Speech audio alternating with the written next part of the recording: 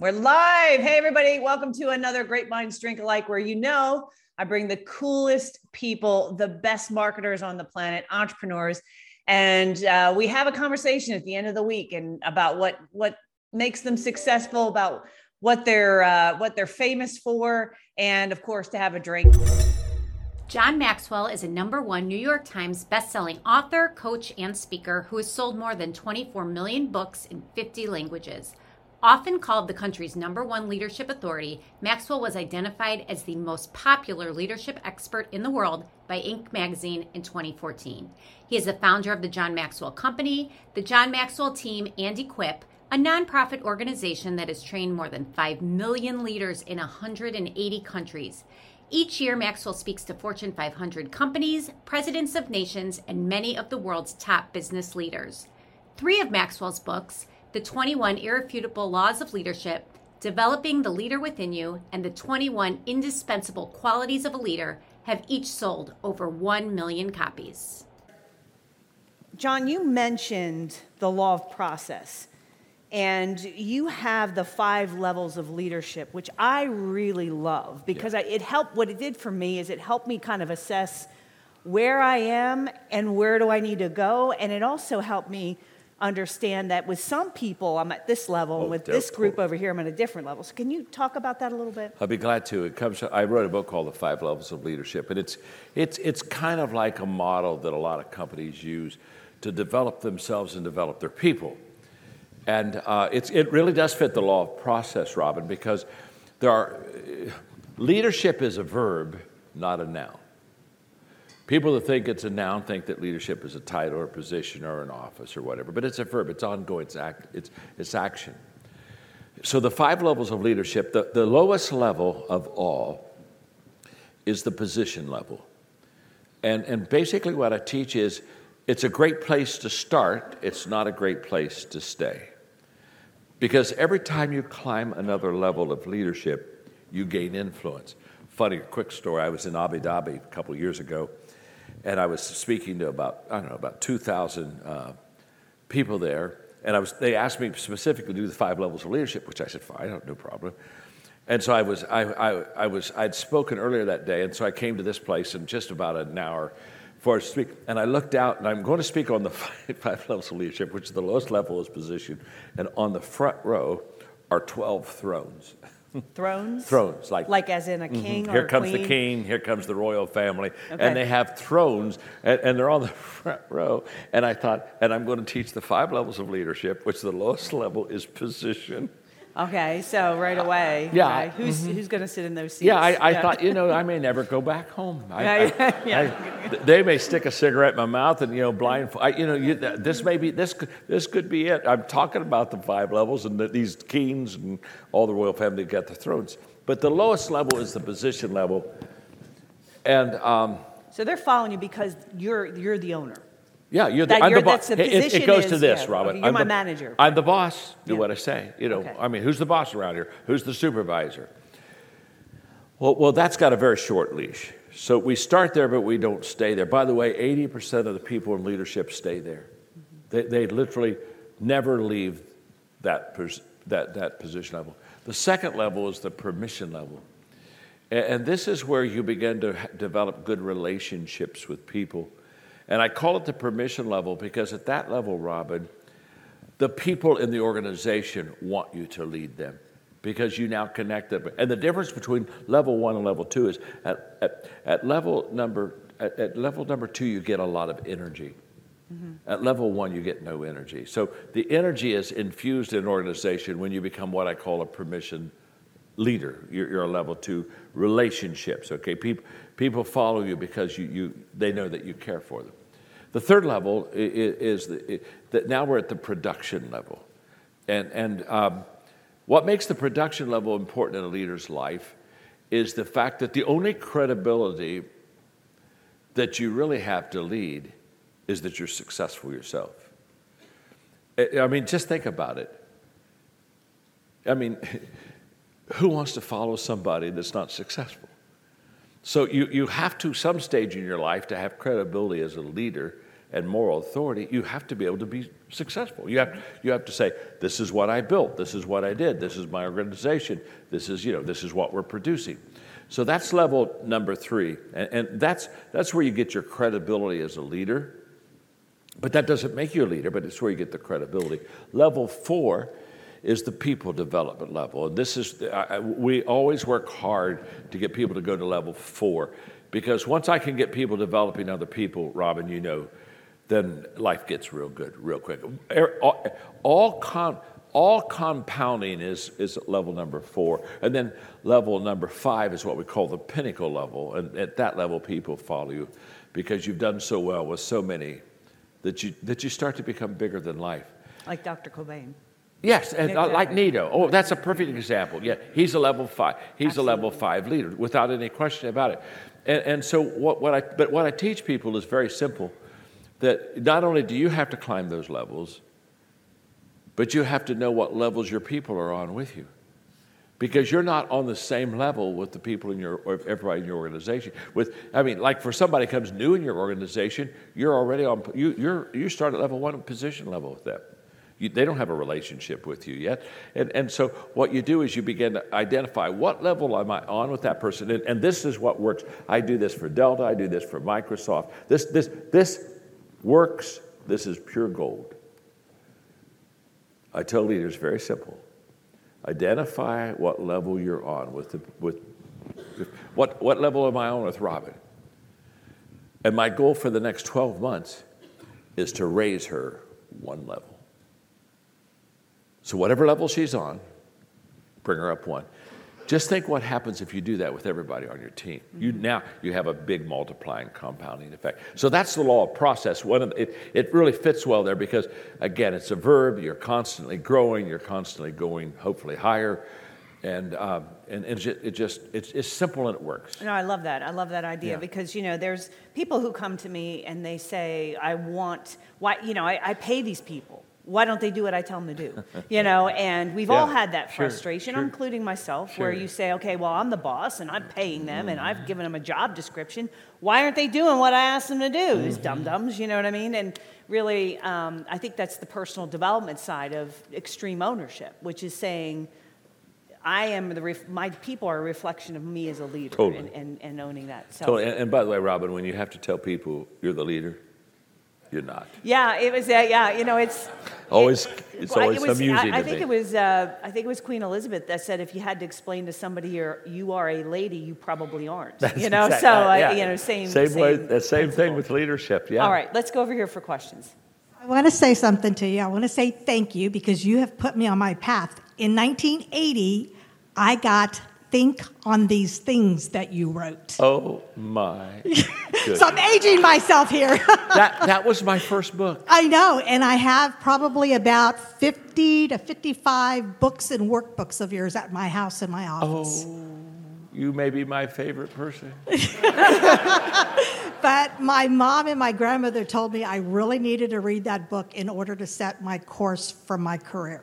Wow. What a gift! Yes. I mean, for your mother and your grandmother. Yes, they gave that to me for when I got out of college and told me when I got my first full-time job, this is the book you need to read to get you on your path. So I wanted to say thank you because it was very inspirational to me. And she's very successful. Well, I thank you thank you very much. The reason I'm just so happy to talk to you for a moment is that this was my first book, and it wasn't any good. It really gave me a lot of insight. I'm sorry. What's your first name? Bridget. Bridget. Okay. Let me tell you a story, Bridget. I literally had somebody come to me with the book, Think on These Things. I'm sorry? I had somebody come to me with that book, Think on These Things. And they wanted me to sign it, okay? And so I said, okay, I'll be glad to sign it. And she said, I love this book. And I said, what do you love about it? And she said, the short chapters. I know. Will said, did you bring it so he could sign it? I said, no. I said, it is so worn that. Oh, my gosh. Yeah, I keep it actually in a big baggie kind of thing so that I don't lose any of it. No. That's so, thank you. Richard, thank you. Did you have a question or did you just want to say? No, that's what I wanted to tell you. Thank you so much. My God. Oh, thank you, Bridget. That's so fun. Isn't that so the great fun. thing that you can write something and that really can impact people? Because that's what Cobain was talking about, having impact on people, and it's so rewarding. I started writing, Robin, because my mentor, named Les Parrott, had written 6 books. I had no desire to write a book at all. And we were having a lunch one day, and I asked him, I said, why do you write books? And he said, I write books to influence people that I'll never know. And the moment he said that, I leaned over right at the table. I said, I'm going to start writing books. And little did I know that 88 books later or whatever, and 36 million copies sold, and the whole little did I know how that would really be. It's like you, Bridget. Today I get to meet you, but the book and that's the way with me. Some of my earliest mentors weren't people live; they were books that they wrote. You know that. Exactly. Sure. All right, so let's see over here. So, I have a bunch of questions, but I saw you in Live to Lead. You were amazing, and good. What's your name? Michelle. Hi, Michelle. My name's John. Nice to meet you. And you're my friend. Yeah. I think my best question is, when you're talking about someone who you want them to think, how far can I go? Yes. But they say, but I've gotten there because my list says I did it and I crossed off my list, so I'm done. How do you get them to shift that mindset to know there's more and not fight you on it? I wrote a book, Michelle, called Leader Shift. And there are 11 shifts that I think leaders have to make in their leadership life. And one of them that I made was going from goal setting to growth.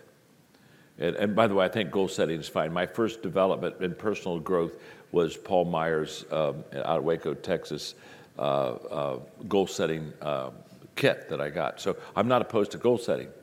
But in goal setting, there are finish lines or there are deadlines. And what I discovered was that that when sometimes we hit that whatever that finish line is, we say, what's next? And what I learned was that if I would be growth oriented instead of goal oriented, I would hit all the goals in my life, but I would keep growing. So when I was 27, I determined, Robin, for me, that there were 5 things that I needed to continually grow in. Because the question is not, are you growing? The question, are you growing in areas that are going to give you a return? It's back to the law of priorities. And so the five things I've committed my life to growth in for 50 years are communication, which I consider that to be the most important skill for a person to be successful in because, Warren Buffett says, without question, if you want to raise your net worth, he said, you'll be 50% there if you know how to communicate, because we're always communicating vision, et cetera. So I said communication, leadership, empowerment, and equipping, the ability to equip and train, to develop teams so you can compound yourself, attitude development, and relationships. And I said, I'm going to take those 5 areas, and that's where I'm going to read those areas, study those areas, talk to people, ask questions in those areas. And for 50 years, those have been the 5 lanes that I've traveled. And then I started trying to write my books in one of those 5 areas. And I just think that for your friend or for anyone else, in fact, there's a book I'm going to write, but I have a whole bunch of books I'm going to write. But there's a book I'm going to write called "Is There a Finish Line?" And it's a great question. And for some people, there is a finish line. In other words, there are people who say, well, when I get to a certain age, I'll retire. When I make so much money, I'll stop. And they have finish lines. And they're what I call, self-imposed finish lines. And I'm not opposed to that, but I just would want a person to know that if you have a finish line, when you cross it, you're finished. Now, what part of that appeals to you? Honest to God, I know people, they are living, but honestly, they're officially alive, but they're already dead. And I don't think that my father, who just died at 98 a couple years ago, my father at 95, when we were having lunch one day, said, John, I think my best days are still ahead of me. That's huge. He has no, and I have no finish line. So if you have no finish line, what happens is you keep learning, you keep growing. you keep expanding your world. I mean, I'm just having the time of my life, still learning. I'm still curious. And so what I tell your friend is, if you want to have a finish line, that's your call. But I'm just here to tell you that it will almost always stunt it'll keep you from reaching your potential.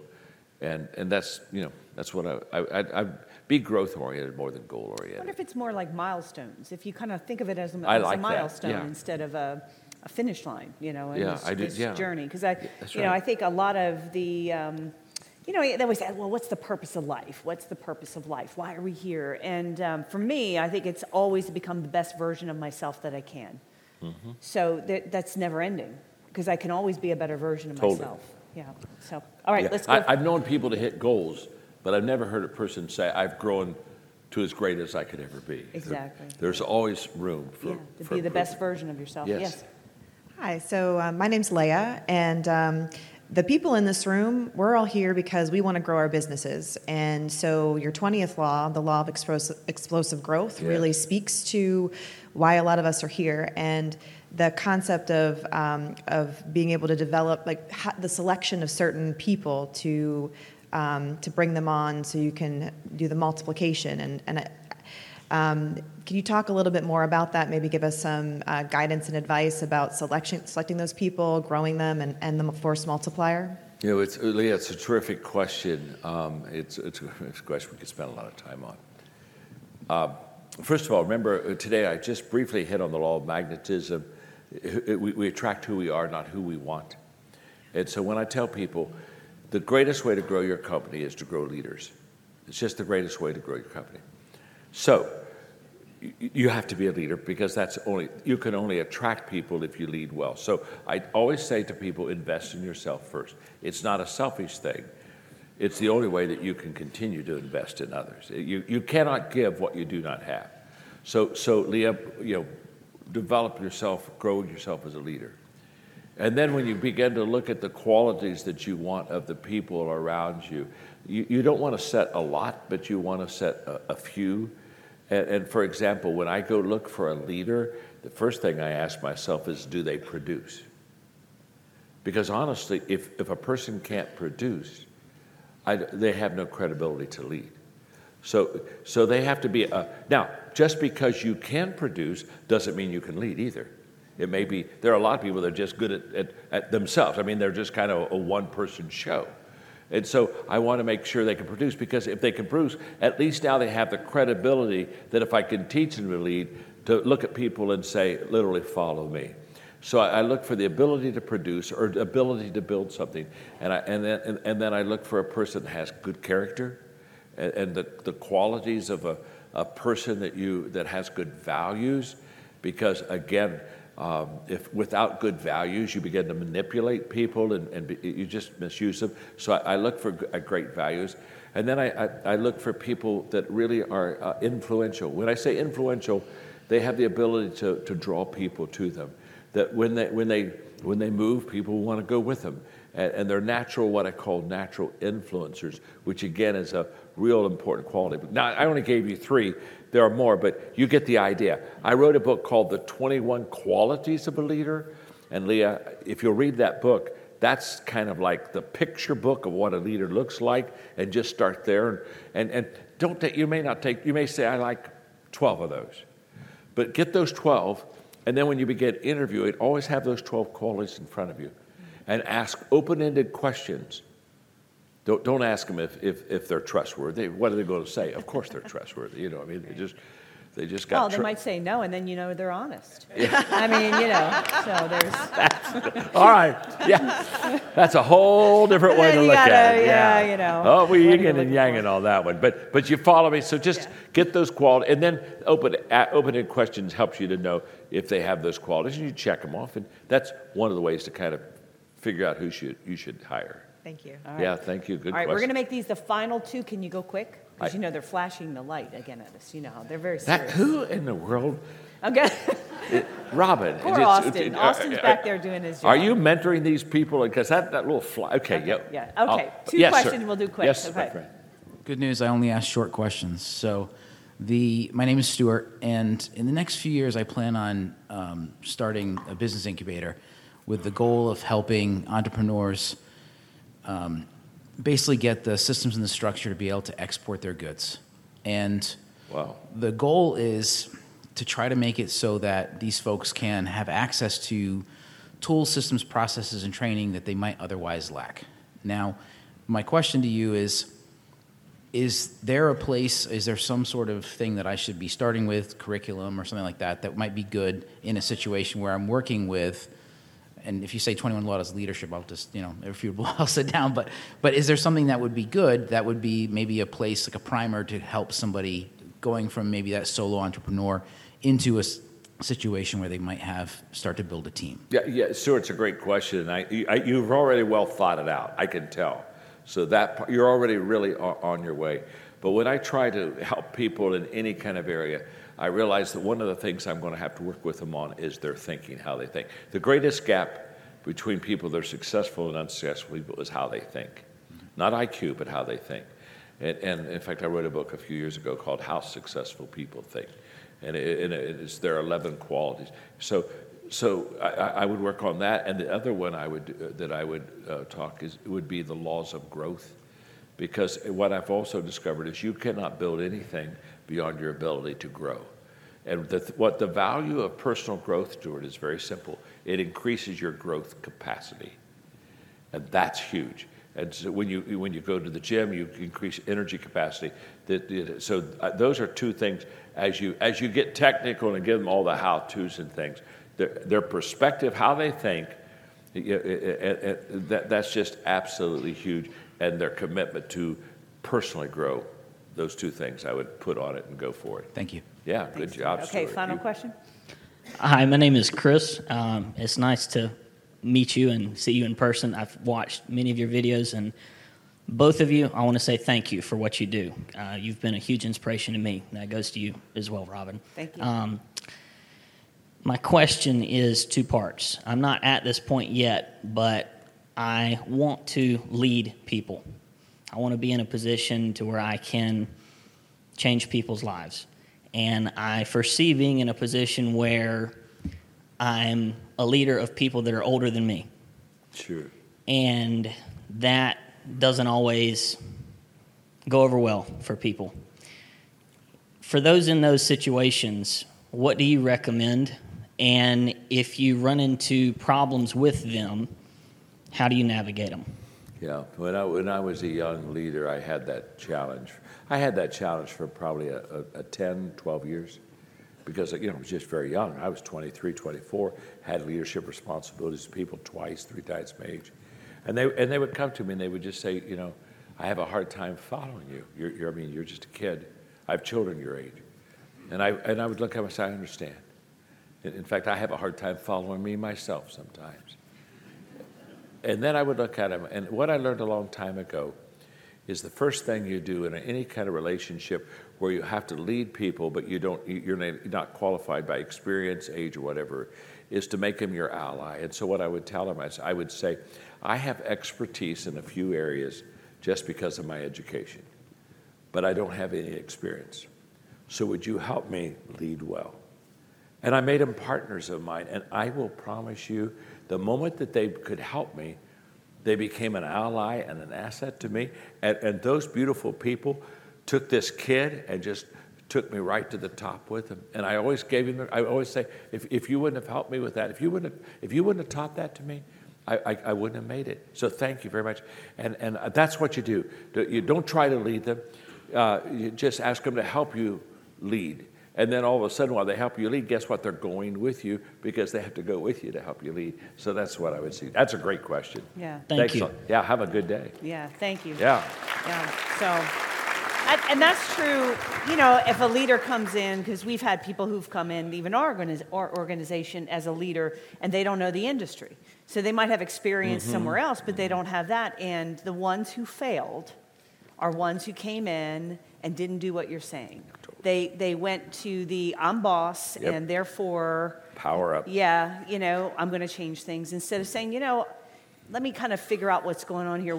And also, I'd also say, here's the thing that I'm just speaking from what I've experienced in my limited running of a company, and that what a leader can do if you're new is remove the irritants. I'm going to stay in the Nito theme.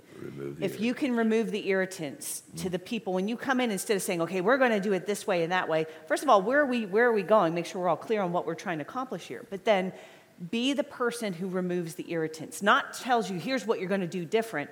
Like, what's irritating you and preventing you from being the best you can be? And let me go remove those, and you win them over by doing that as well. Yeah, Carly, of course, Nito does that very well. Carly Fiorina, who was CEO, is a wonderful friend. That's exactly how she got from, literally, she started off as a secretary and went all the way to the top. And she solved problems and removed the irritants, and people just kept pushing her up the ladder. Right, you gain a lot of credibility. So always remember that. If you can be helpful to people, instead of it's the servant. I mean, if we look at Jesus, I mean, he was a servant, and he didn't come in and say this is the way. He led and he loved people and removed irritants. So totally. And you're a pastor, you know this, right? So I mean, you should be saying this, not me. No, I think you're doing a very good job. Okay, all right. Why would I add to something that's already said very well? All right. Well, thank you. So you have been a joy, a delight. I am so glad that you are here with us. Thank you, everybody. John Maxwell. Thank you. Thank you. God.